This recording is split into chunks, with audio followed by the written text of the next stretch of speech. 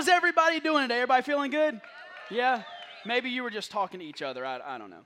I'll tell you this, man, it is good to be back. For those of you who don't know, I had the opportunity to go to Nicaragua this past week. I was with Mayhem Missions and Get Strong Ministries, and man, we saw some amazing things happen in Nicaragua. I have a few stories that I'll share today, but I can't wait to share more about that. But today we're wrapping up our 6-week multiplier series, and all the OCD people in the room are just excited that the book's going to be filled out, right? Like you're just excited that you'll have all of the blanks filled in. And I want to kind of start with the end in mind.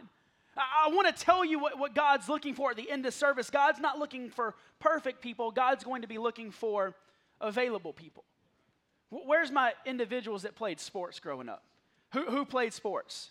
Where's my high school sports players? That's what I'm talking about. Like, do y'all remember Jersey Day? Y'all remember like game day, right? And you wore your jerseys to school, and who remembers the pep rallies? I feel like I was on the baseball team. We got shafted for pep rallies. Like the football team had the pep rallies. You know, Brian, you were like in front of your team at the pep rally, or you were the loud, noisy one at the pep rallies. Zach, were you loud at pep rallies? You were loud game day. Game day? Where were the people that were like loud at the pep rallies? Justin, you were loud? I bet you were like running, trying to like tackle teachers or something, like ready to play football. But I remember Jersey Day. I remember wearing the jersey to the school, and growing up, if you played sports, it's something that you took pride in. Like wearing the jersey said, I'm on the team, not I'm on the sidelines. Wearing the jersey said, I'm ready to get after it. Now, if you were fortunate enough, and by fortunate I mean if you were good enough, you got to pick your own number. You weren't just giving up. Luke, where are you? Are you in here? Luke, what was your number like growing up? 32. Did you keep it all the way through college? You weren't good enough for 15 in college, but you got 32. Anybody y'all remember your first jersey number? My first jersey number was 5, and I rocked 5 all the way through. But I remember some of my favorite players. What number did Chipper Jones wear? Like right, like you just know that, right? Like what number was Dale Earnhardt? 3. You just know that, right? Like you always remember the great numbers. And again, the jersey said, I'm not in the stands, but I'm on the team.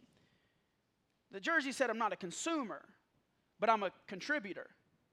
The jersey said, I'm a multiplier. Now, in the Old Testament, the way that it broke down was the man or woman of God kind of wore the jersey, and everyone else just got to watch what was going on. Like, think of the prophets in the Old Testament, and everyone knew they were the men and the women of God, but the other individuals were kind of on the outside looking in. But in the New Testament, something switched, something changed, especially in the book of Acts. And what Jesus says is that everyone gets a jersey. You're not just a spectator, but you're a contributor in the kingdom of God when you give your life to Jesus. Remember all the way back to week 1. And we talked about this, that we're not a church that operates as a cruise ship or a battleship.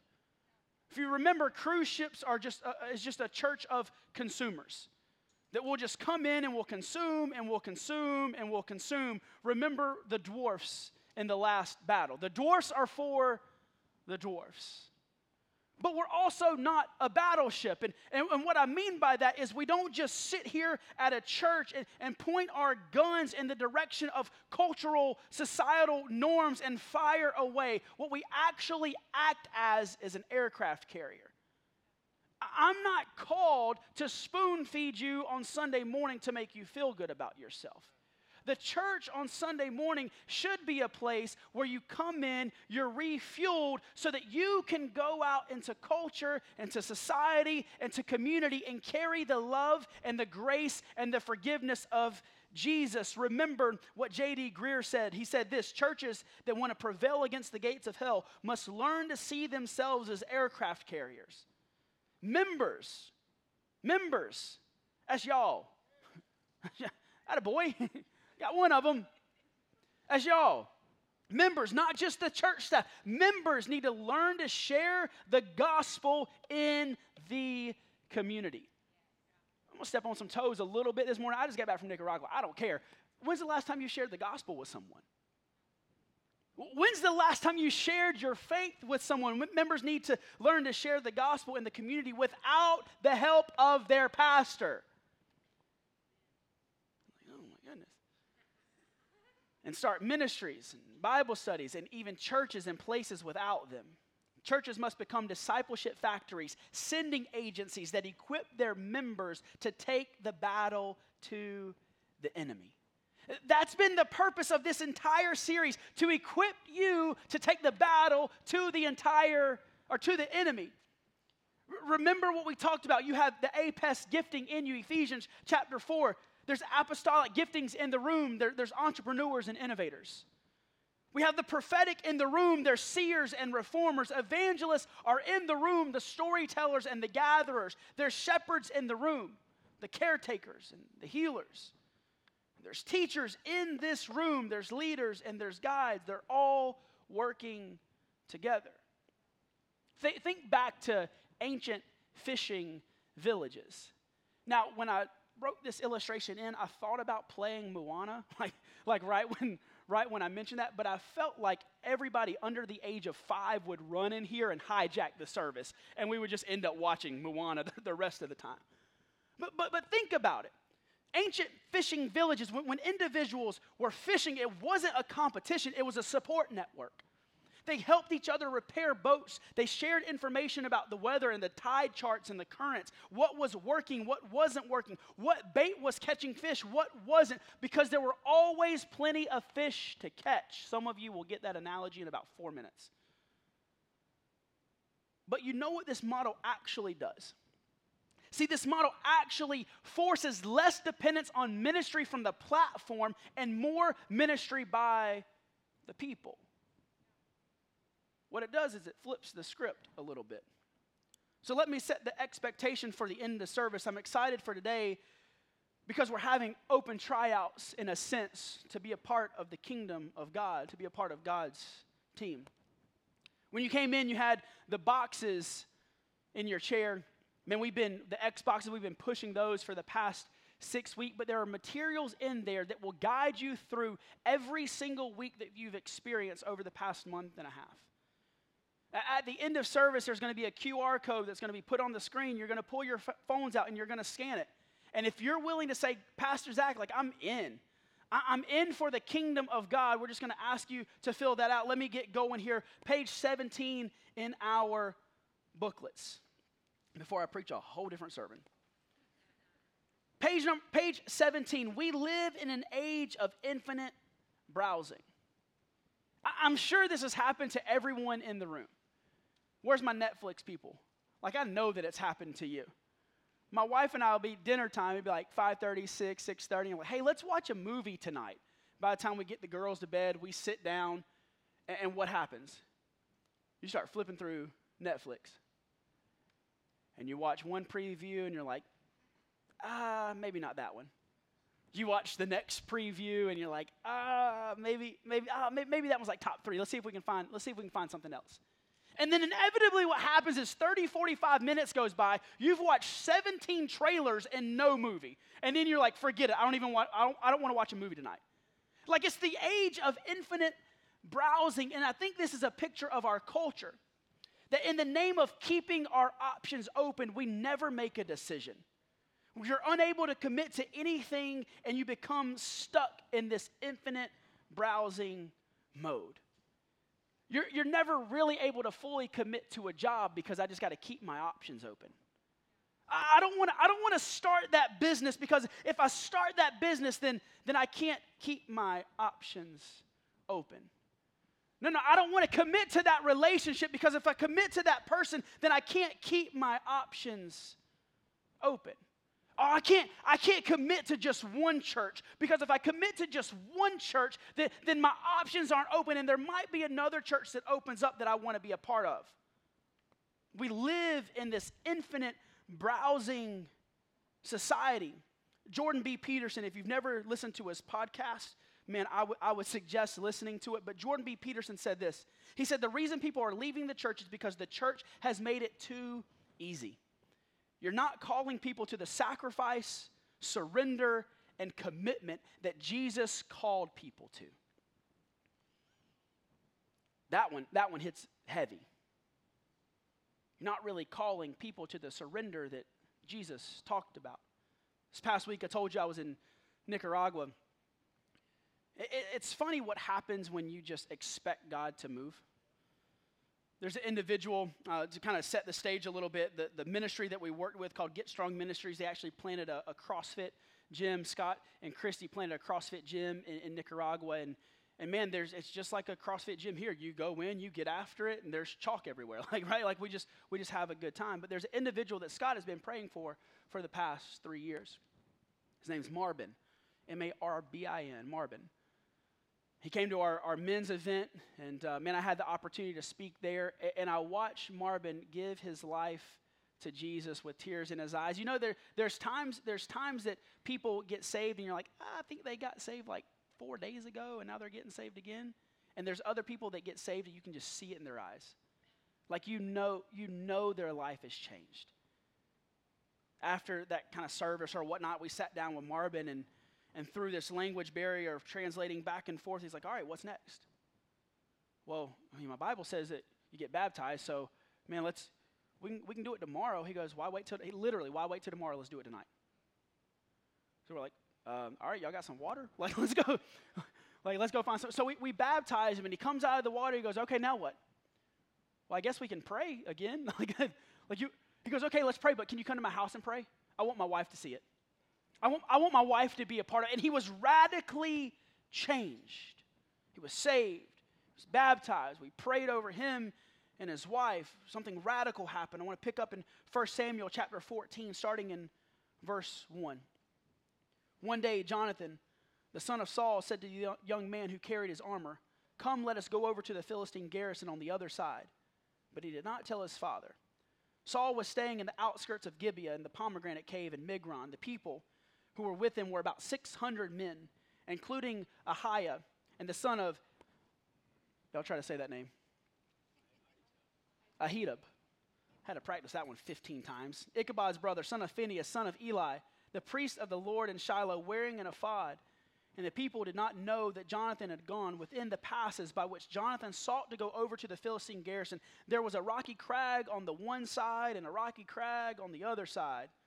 Dude was in the middle of a cave. Jonathan said to the young man who carried his armor, come, let us go over to the garrison of these uncircumcised. Perhaps the Lord will work for us. For nothing can hinder the Lord from saving by many or by few. Verse 7. And his armor bearer said to him, do all that is in your heart. Do as you wish. Behold, I am with you, heart and soul. This morning I want to preach a heart and soul message. That there's a ton going on in this story. You have Jonathan and his armor bearer, and they kind of pick a fight. And you have Saul, who's supposed to be the leader with 600 mighty men, but they're hiding in a cave. And you have people that, in the end of the story, they came back because they left Saul originally, and now they're fighting for Saul. So I want to dive in a bit to this story. Let me ask you a question. How do you start a movement? How do you start a movement? Page 18 in our books. Listen, I don't know about you, but in the last days, I'm not one of these guys that says, hey, Jesus is coming back next year, April 14th. I'm not one of those guys. But I do know that we're closer today than we were last week. I do know that we're going to be closer tomorrow than we were last year. And I want to be part of the last day movement of multiplying God's kingdom. I don't want to sit on the sidelines. I don't want to be a spectator. Picking up on page number 18, number 1, never underestimate the power of your influence. There was one armor bearer. And movements happen when the church takes ownership of being the church. It's ministry to the people, for the people, by the people. See, each of us have a pest in us, that Ephesians 4 gifting, the apostle, the prophet, the evangelist, the shepherd, and the teacher. I want to take a deeper look at Saul. See, Saul had a title. Saul had a title, but he never steps into his title. He's the leader of 600 mighty warriors, but they're hiding in a cave. Verse 2, Saul was staying in the outskirts of Gibeah, in the pomegranate cave at Migron. The dude was hiding out. Saul got close enough to watch the activity of the enemy, but not close enough to step into the battle. How many of you are living your life close enough to see the move of God, but not actually getting into the battle? You weren't born to complain about your circumstances. You were born to change those circumstances. I wasn't going to say this, but I'll say it anyway. Don't ever blame your lack of progress or growth on somebody else. I think we have a tendency to just blame others. We have a tendency to say, well, I was born into a situation that I can't get out of. I was born in a family that wasn't held together properly. I didn't have a dad in my life. I didn't have a mom in my life. I didn't have the opportunity to go to school. I didn't have the opportunity, and you can fill in your own blank, and we start to blame everyone else why we haven't been successful in our life. And then you have Ahiah.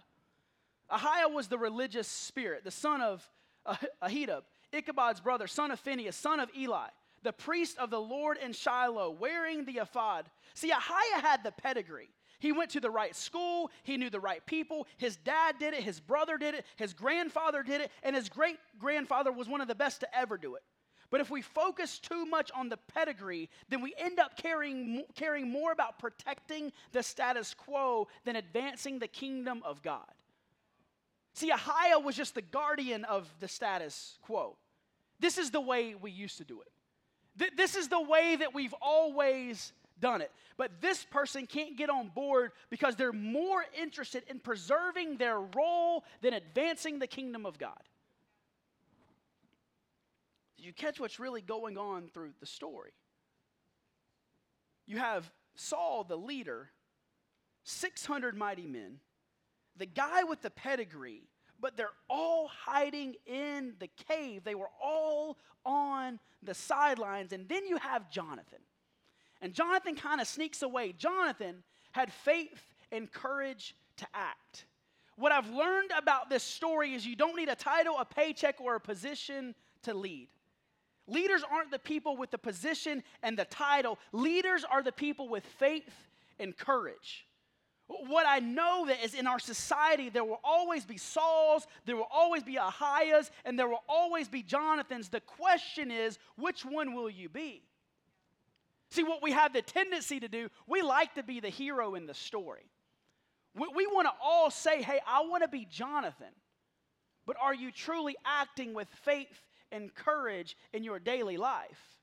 Are you truly acting with faith and courage in society? Number 2, never underestimate the power of a perhaps.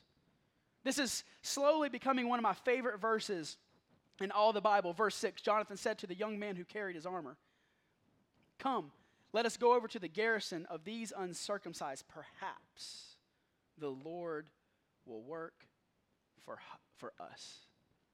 Perhaps. Jonathan, the man of action, the man of faith and courage, and he leads with perhaps. Like perhaps God will show up. It blows my mind, but many of us are paralyzed by indecision. You will rarely, if you've ever started a business, if you've ever been a part of any type of financial venture, you will rarely be 100% sure, and we actually live in the myth of I'll do it when I'm ready. We live in this mindset of I'll do it when I'm more advanced. I'll do it when I have more education. I'll do it when I have more financial backing. I'll do it when I have a larger team. I'll do it when I feel like I'm ready. Can I challenge you? Just do it scared because you'll never be ready. Perhaps God will show up. Do it scared. Do it unsure. If you have everything figured out, before you do it, you're not trusting God. You're actually trusting in your ability more. Number 3, never underestimate the power of one person who is in heart and soul. Verse 7, and his armor bearer said, do all that is in your heart. Behold, I am with you, heart and soul. Picking up in verse 8, then Jonathan said, behold, we will cross over to the men, and we will show ourselves to them. If they say to us, wait until we come to you, then we will stand still in our place, and we will not go up to them. But if they say, come up to us, then we will go up, for the Lord has given them into our hands, and this shall be the sign to us. What I love about Jonathan in this part of the story, he says, listen, we're going to stand here, and they're coming to us, or we're going to them. Regardless, enough is enough. Enough is enough. Have you gotten to that point in your life yet where enough is enough? Or are you hiding out in a cave? Or are you worried about your pedigree? Are you worried about your title and your position? Or are you like Jonathan saying enough is enough? What I know is we need heart and soul people, not just in this church, but in America. And this is what heart and soul people do. Heart and soul people speak affirmation, they climb the cliff, and they strike the first blow. If I pick up with the rest of that story, I'll paraphrase it a bit. Jonathan and his armor bearer go up to this cliff, and they fight the Philistines, and they strike down 20 Philistines.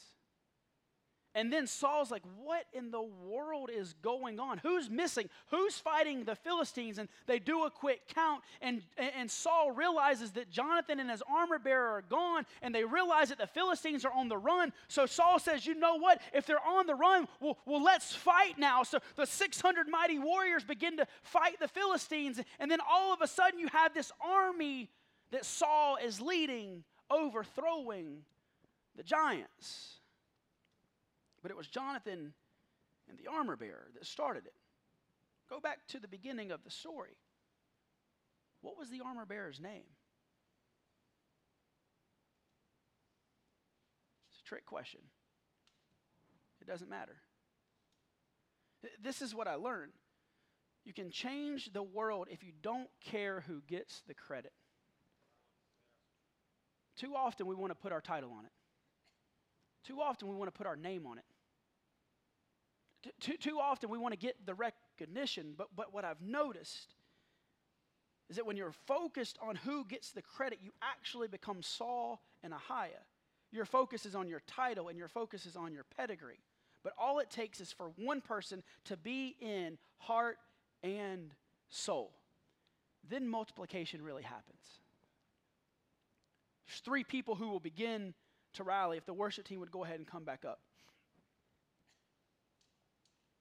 The first group is the people who weren't sure.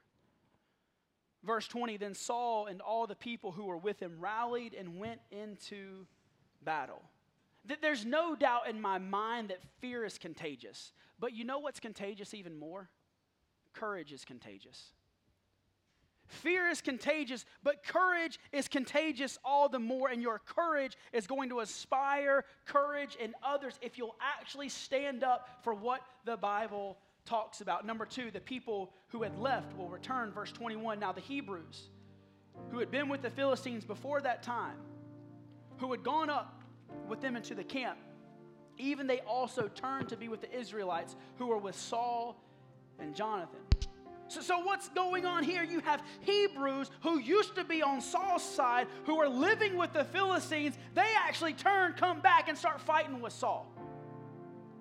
What I know is that there's people over the past 2 years during this COVID stuff that we're going through who have had relationships in the church, outside of the church. Man, they've just been burned, and they've actually started living on the wrong side.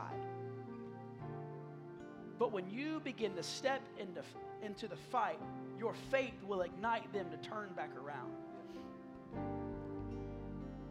The third group that will return, number 3, the people who were hiding in their comfort zone.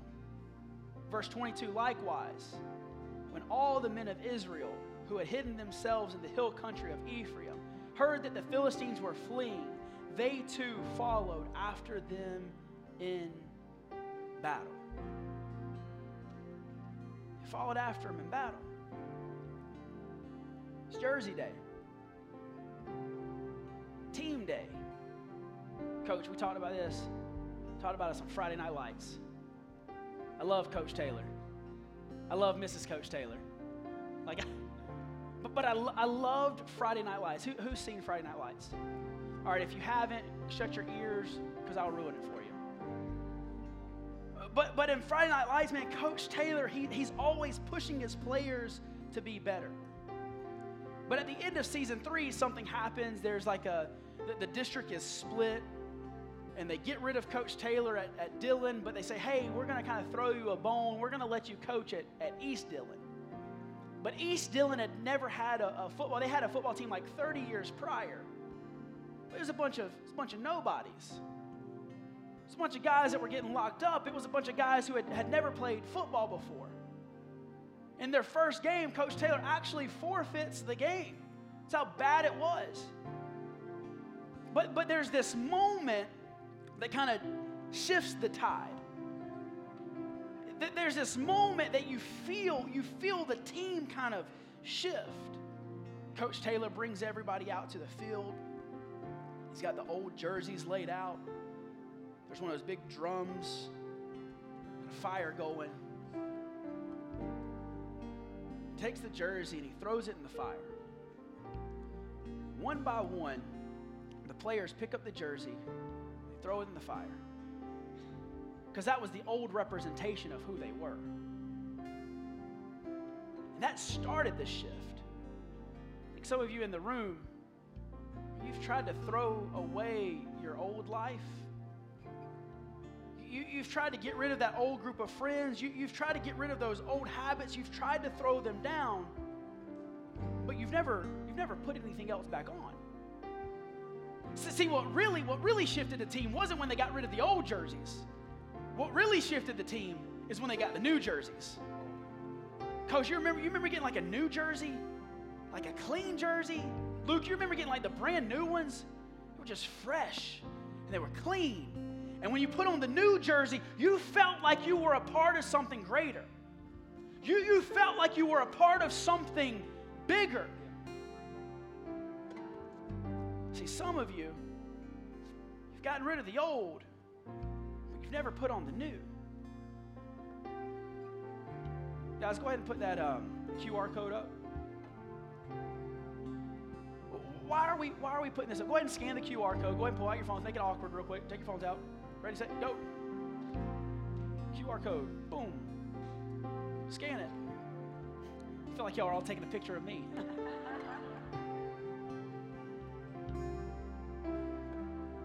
But hey, this is what we're saying today.